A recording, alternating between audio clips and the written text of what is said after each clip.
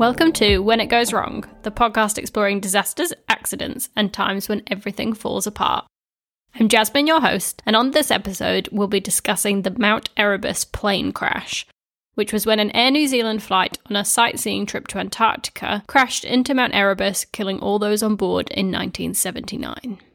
So for those listeners who happen to be from New Zealand, like me, you'll probably have heard about the Erebus crash, which was an Air New Zealand flight, mainly because I think it's one of the only crashes Air New Zealand has ever had, and it was very key in the kind of public consciousness, and it impacted a lot of people within New Zealand at the time, especially with New Zealand being such a small country. But if you are not from New Zealand, it might be something that you haven't heard of before, so it's a good one to dig into.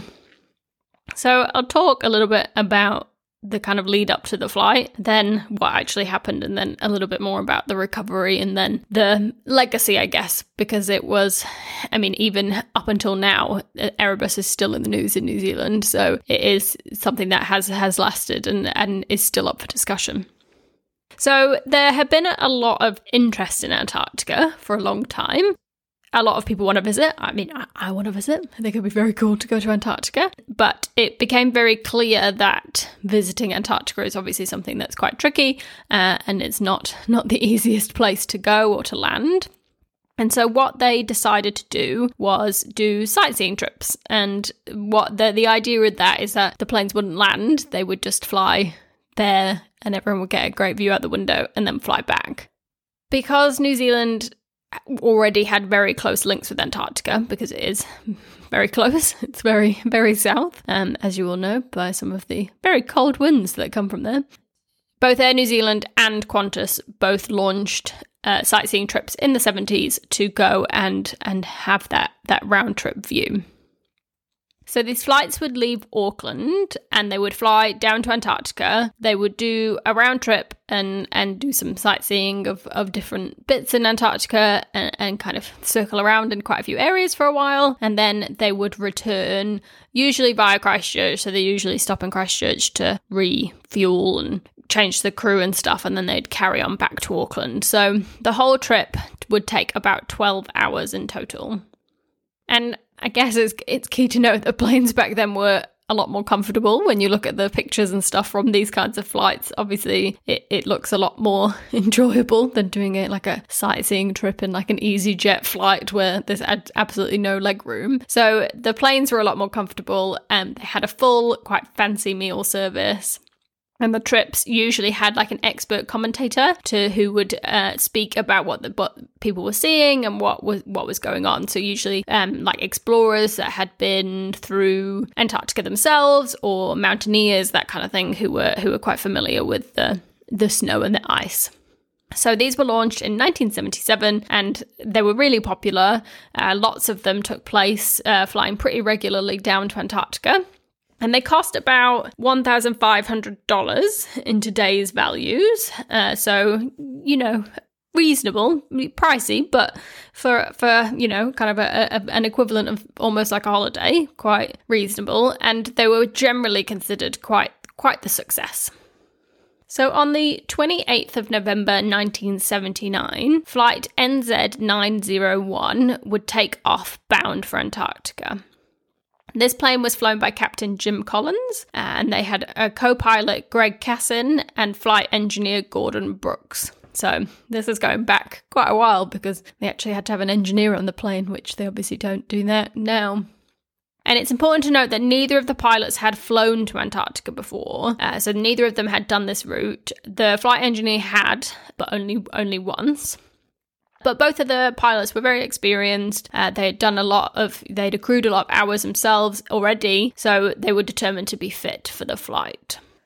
So in the days prior to the flight itself, the pilots and the ground staff considered the route, and they did a flight briefing about what this route would be. So obviously back in the 70s, there wasn't the kind of navigation systems that you would use today, which means that there was a lot more planning put into what routes the planes would follow, and navigation relied a lot more on visual cues and seeing waypoints, and also being very familiar with what the route was going to be. There was still electronic means which assisted the pilots, but it was a lot more manual than it is today.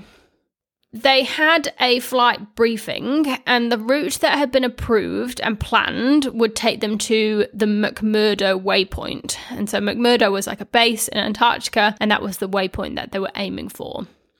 And in order to get to that waypoint, the flight would have to fly over Mount Erebus, which was on a little island just off the coast of Antarctica. And because Mount Erebus is very high, it would mean that the plane would have to fly higher than 14,000 feet in order to get over it. But what happened was, at the flight briefing, we assume now that it was due to a typo, a different route was presented. So the route that had been approved and planned went over Mount Erebus, but the route that was presented basically showed the flight going down like a large sound to the east of Mount Erebus. So as I said, Mount Erebus is on an island, so next to the island there was basically a very large open patch of water. And what it would mean that by flying down that sound was that the plane could fly a lot lower, because it obviously didn't have to go over a mountain. And because it is a sightseeing trip, the aim is to fly lower so that then they can get a better view and enjoy themselves. And so that route of going down the sound was the route that the pilots thought they were going on. And that is the route that Captain Collins planned and mapped the night before, and the route which many pilots had been taking in the months previously. So that was generally the accepted route that had been going on. But somehow on the day, and we're not totally sure how this happened, even now, the flight plan was changed back to that original route. So on the ground staff basically changed the coordinates back to the original route, which took the plane over Mount Erebus. And that route was given to the pilots, and the pilots programmed that route, the route over Mount Erebus, into the plane's navigational systems. But none of the crew were aware that the flight path had changed. So all of the crew on board were thinking that they were doing this route down the sound to the east of Mount Erebus, but they weren't aware that the route they had been given was going over the top of Mount Erebus, and that was the flight path that they programmed into the plane's navigation systems.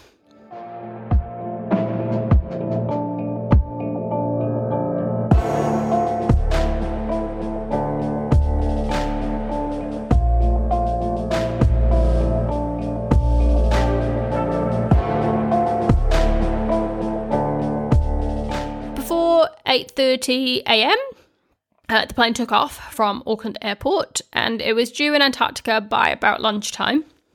And so as the plane flew, it made contact with air traffic control at several different waypoints, and that included air traffic control in New Zealand, but then also air traffic control at the army bases in Antarctica.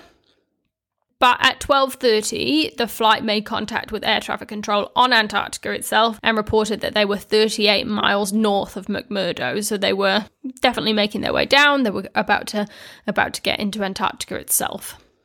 What happened then was that the flight then wasn't really heard of. So again, we're going back now to a time when flight engineering systems were a lot less, and same with flight air traffic control systems. And I actually worked for quite a while in air traffic control, not as an air traffic controller, but on air traffic control systems. And the amount of technology that they have now is, it's immense in terms of being able to track and see where flights are. But back at this time, especially in an area which would have very low coverage of radar, they were very much reliant on just flights checking in and flights basically reporting their position to the air traffic controllers to the bases. And that meant that there could be longer amounts of time where a flight may not check in. So this meant by 3:30, the flight hadn't been heard of. And it seemed by that point that was, quite a long amount of time. They tried to contact the plane several times just to see where it was and what was going on. But that was not successful. So they didn't really know what happened at this point by 3:30. So what the army bases nearby did was that they scrambled flights, helicopters, that kind of thing, to go out and have a look to see if they could see anything. And they scoured the area around the sound, around McMurdo, because they knew that was the last waypoint that they had checked in at. But initially they couldn't find anything at all, so they kind of went around the sound, the route that they expected the plane to take, couldn't find anything. It was only a few hours later that they expanded their search radius a lot wider to include Ross Island, which is the little island I mentioned that Mount Erebus was on, that then they finally spotted the debris and could see that the flight had indeed crashed. So the flight, which was carrying 237 passengers and 20 crew, had crashed into Mount Erebus, and that had immediately killed everyone on board. And this was the worst peacetime disaster for New Zealand, so the biggest loss of New Zealand life, and that continues until today. So this is still the worst peacetime disaster that New Zealand has ever had. In terms of the amount of New Zealanders who were on board and the amount of New Zealanders that were killed on that day. So, I mean, we'll talk a little bit later on about exactly the kind of causes, but it became pretty clear that the pilots believed that they were flying down the McMurdo Sound, so they thought they were going to be flying down that route that they had been briefed on and that they had prepped for. So they thought they were flying down this sound, which had plenty of space, lots of room for them to fly at different levels. And so if they were flying down that route, they would have been flying at a lower altitude so that they could get under the cloud cover and so that they could get better views. But what happened was because they were following the coordinates and the waypoints that had been programmed in, is that they were flying directly in the path of Mount Erebus, and that by the time they knew that they were in that path, it was basically too late for them to do anything about it. And this was compounded by the fact that neither of them had done this route, neither of them were aware of exactly what they had been looking for, and then there were potentially some other reasons as to why they didn't see what was going on and what was happening. So essentially, that mix-up with the routes was the key factor in terms of what happened and the fact that it then did crash into Erebus. So once that wreckage was found, it was reported back to New Zealand and to Air New Zealand, who contacted and informed the family and all of that type of thing. It became very clear very quickly that they wanted to recover the passengers. They wanted to understand what had happened because, I've told you a lot of stuff already about the difference in routes, but it was only after the fact that anyone learned this. So at this point, they had no idea what had caused this crash to happen. They had no idea what had happened. So they immediately started an operation to get there, to get to the flight, to understand what had gone on and to try and recover the passengers on board. And so this was called Operation Overdue, the recovery, and it was heavily pushed for as well. Obviously New Zealand wanted to do it, but there were more than 20 Japanese nationals also on the flight, and so Japan was very much pushing for them to get to that wreckage as soon as they could. So the recovery team flew out there. It was a team of 25, and they were actually like a specialist disaster recovery crew, which had only just been created a few months prior in New Zealand. And so they were flown out from New Zealand down to Antarctica. And they stayed there for over 10 days, combing through the plane, trying to identify victims, trying to recover wreckage and recover evidence for what happened. So that team of 25, they stayed right next to the area, they pitched tents, and they worked in 12-hour shifts. And there's a lot of first-hand reports of those people that did that recovery, and it sounds very difficult, and it left a lot of them with a lot of lasting trauma. The conditions were very difficult to work with because of obviously the fact that it's Antarctica and there's very low temperatures, lots of snow, and just very changeable weather conditions in terms of storms and that type of thing. And in addition to that, where the crash happened was quite a unstable area, so there was a lot of crevasses and a lot of kind of dangerous area for them to be within. So I won't go too much into the recovery because it's just not very pleasant. But there are, like I said, there's a lot of accounts online. So if you did want to learn more about it, then there is a lot of information out there. They were often very frequently cut off when they were doing that because of the weather, and they really had to make it through with very few supplies. But they were successful by the end of it. They did recover the passengers, and they did come back with a lot of evidence that would then be used in terms of the investigation. So following the accident then, there were investigations into what happened and what had caused the crash. And the first one was done by New Zealand's Chief Inspector of Air Accidents, a guy called Ron Chippendale. And he published his report 6 months later in June 1980 as to what he believed the causes of the accident were. And so what he determined was that the crash was a result of pilot error, and that was because he determined that the pilots had dropped below the altitude that they were approved for. And the pilots knew that they were in an area of uncertainty, and they chose to continue flying at that lower level. So basically, Chippendale put all of the blame on the pilots themselves in terms of they just made the wrong decisions in terms of how high they flew and where they were and everything like that. So it basically blamed them and absolved any other parties of blame. He didn't have any emphasis on the change of flight plans, which we've obviously covered, and stated that there was not really any limited visibility in terms of what was going on. So basically it was purely pilot error. They didn't follow the right plan. They were flying at the wrong levels. They didn't look properly for landmarks or waypoints or anything like that. And that was what happened. However, this report wasn't particularly approved or appreciated by the New Zealand public, and so they demanded another inquest happen because they didn't really accept this output. And like I mentioned at the time, I mean, New Zealand's only 5 million people now. Back in the 70s, we're probably talking a lot, we will be talking a lot less. And so a flight of 260, everyone would know someone. I mean, even in New Zealand now, I feel like you meet anyone from New Zealand and you can kind of like piece together like, oh, you went to school with like so-and-so's sister. Like you can always find someone even now. So back in that time, I guarantee that pretty much everyone would have either known or in some way known someone who had been on that flight. So there was a real public outpouring following what had happened.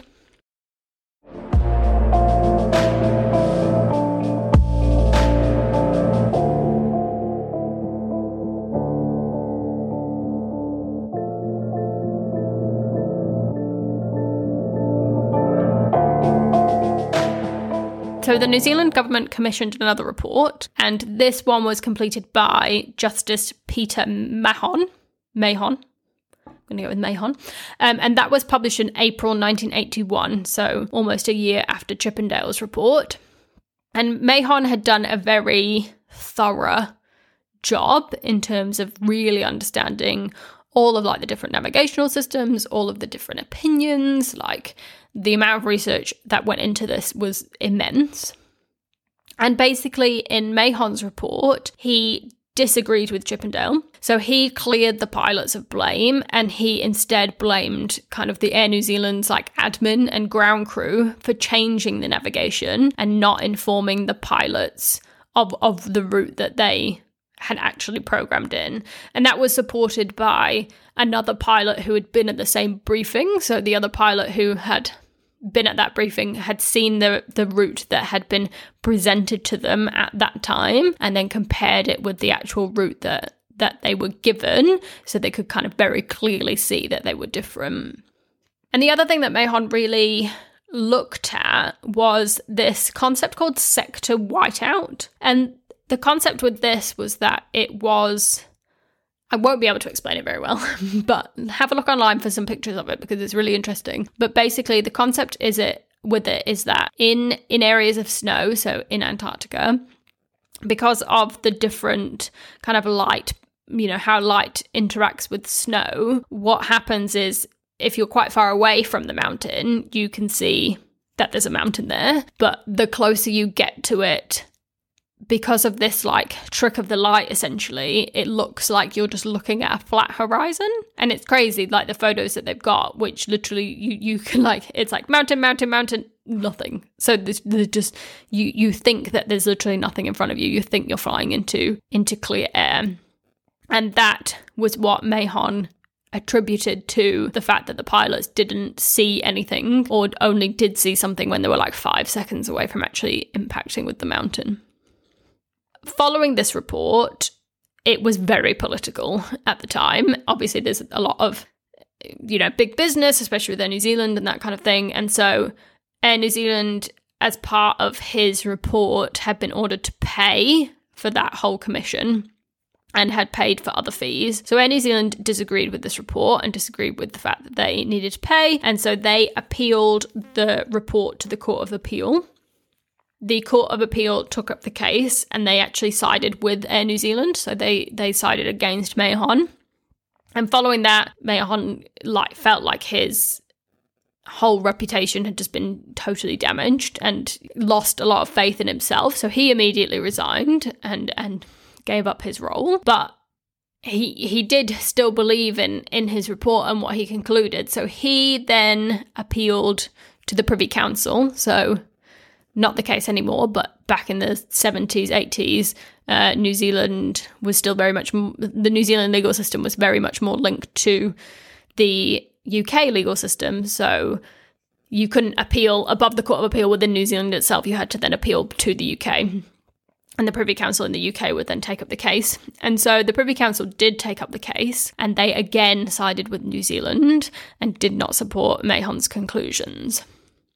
And, that at the time caused a lot of controversy. There was a lot of differing opinion in terms of these two reports and in terms of what had actually happened and the causes of the incident. And this carried on for years. So we're talking all the 80s, all the 90s. It was only coming into very recent history now. So in 2008, Justice Mahon was posthumously awarded the Memorial Award for Services to Air Traffic Safety for his thorough review. And it was only at that point that we really start to accept his view and the fact that it was correct. The accident report that he did would impact all reviews going forward. So the level of detail and competence that he put into it would be used for all types of air traffic air accident reports going forward. And it's only been in 2019, so we're talking 2 years ago, which was 40 years after the crash, that Jacinda Ardern, the Prime Minister of New Zealand, and the chair of Air New Zealand, the airline, both apologised for the accident, took responsibility for the crash, and took responsibility for the hardship that it caused for those families who were affected, especially the families of the pilots who had been given a lot of grief and they believed that their partners had done the right thing and no one believed them. A really, really checkered history, I guess, in terms of what happened afterwards, and it's still going on today. It's still not totally clear in terms of exactly what people believe and what the output is. So following that, no more flights to Antarctica were chartered until 2013, when Qantas has started doing some flights, assuming not now in the pandemic, but they did start up again. But Air New Zealand has very much not flown again to Antarctica. Again, like I said, with controversy, there are several memorials to the passengers. There is some in Antarctica at the Ross base, but there still isn't an official big memorial in New Zealand. And even recently, they've been debating putting one in Auckland, but there's been a lot of pushback in terms of where it should be and all of that type of thing. And so still 40 years later, we still don't have a proper memorial to this incident, which, like I said, is the worst peacetime incident in New Zealand's history. There's still nothing that they've put out there. What we learned, and it's as with everything we talk about, they're all very horrible and they are upsetting, but out of these incidents, out of these disasters, we learn and we improve. And I guarantee now that based on what happened, every single flight you take today is safer because of what happened and the improvements they've made since that's gone on. So first of all, it really helped improve the technology around the ground proximity systems. And so that is around helping flights fly at lower levels. And that's essential today and really helps a lot with safety in terms of flights and where they are and how they know how close they are to impact. And it also really helped with how pilots learn routes and how they get further training into where they're going, where they need to land, all of that type of thing. So it really pushed home the key issues around like navigation and directions and all that type of thing, and they really improved. And that then pushed the technology improvements that we have today in terms of simulators for flight routes. So even now, before a pilot will fly anywhere, they will be in the simulator. They will have done that route, many times so that they know exactly where they're flying, exactly what's going on, which obviously just wasn't really available at all back in those days. And improved navigational systems. And these really they had to start somewhere, and Erebus really sparked that drive towards these better navigational systems and better satellite and all of that type of thing. So that it is hopefully very hard now for a plane to get lost. And I mean, we'll maybe do the Malaysia Airlines flight one day soon, which seems mad that a plane can get lost in recent history, but that is one plane out of how many thousands, hundreds of thousands, millions that fly every year. That ability now to track and to really understand navigation has just been so key, and Erebus really helped to spark that. Alongside that, the crash also helped that understanding of sector whiteout that I mentioned, and that's been very important, especially for those flying near or over polar regions and just anywhere that is pretty covered in snow. So, any kind of northern or southern latitudes that really need that information. So that has been a real key area where safety has improved. I found it really fascinating looking into Erebus because it's something that I have heard of growing up there, and something that if you're in New Zealand, you know Erebus and you know what happened, but I didn't really know what happened, if you know what I mean. And I didn't really understand the controversy and what went on after the incident. And so I think it is really important for us to reflect back on it, to understand exactly what did happen, and then to truly appreciate the sacrifices that happened here, but then have made all of us safer. All of us now have benefited and can travel a lot more freely because of this. So yes, I will put the references in the show notes. A couple that I wanted to call out. There is an excellent website called erebus.co.nz. And that has so much information about Erebus, like just huge numbers of original documentation, photos, it has both the Chip and Dale report and the Mahon report in full. It just has literally everything. It has lots of accounts of the recovery, lots of interviews, everything like that. It is truly a treasure trove of information about this. So if you are interested, definitely go to erebus.co.nz and have a read of all of the information that is there. And I do recommend going to look at the photos to really understand it, especially the sector whiteout photos are on there as well. So it is worth a read. The other thing is that if you are interested in this and want to dig in more than in just half an hour, there is a podcast series called White Silence, and that is from Stuff/RNZ, Stuff being one of the big news sites in New Zealand, if people didn't know that. So it is a combined podcast series of 6 episodes, and it has a lot of interviews with key people at the time, prime ministers, like the families of the pilots, all of that type of thing. And that goes into huge, more amounts of detail than I can cover in one podcast. So it is worth a listen if you are, like I say, if you're interested in this incident. So thank you very much for listening. Time for all the things that I normally say. So please do follow me on Instagram at When It Goes Wrong Pod. I have been posting a lot more there and putting more kind of behind the scenes, and also doing a lot more in terms of getting your ideas in terms of what episodes to do and when.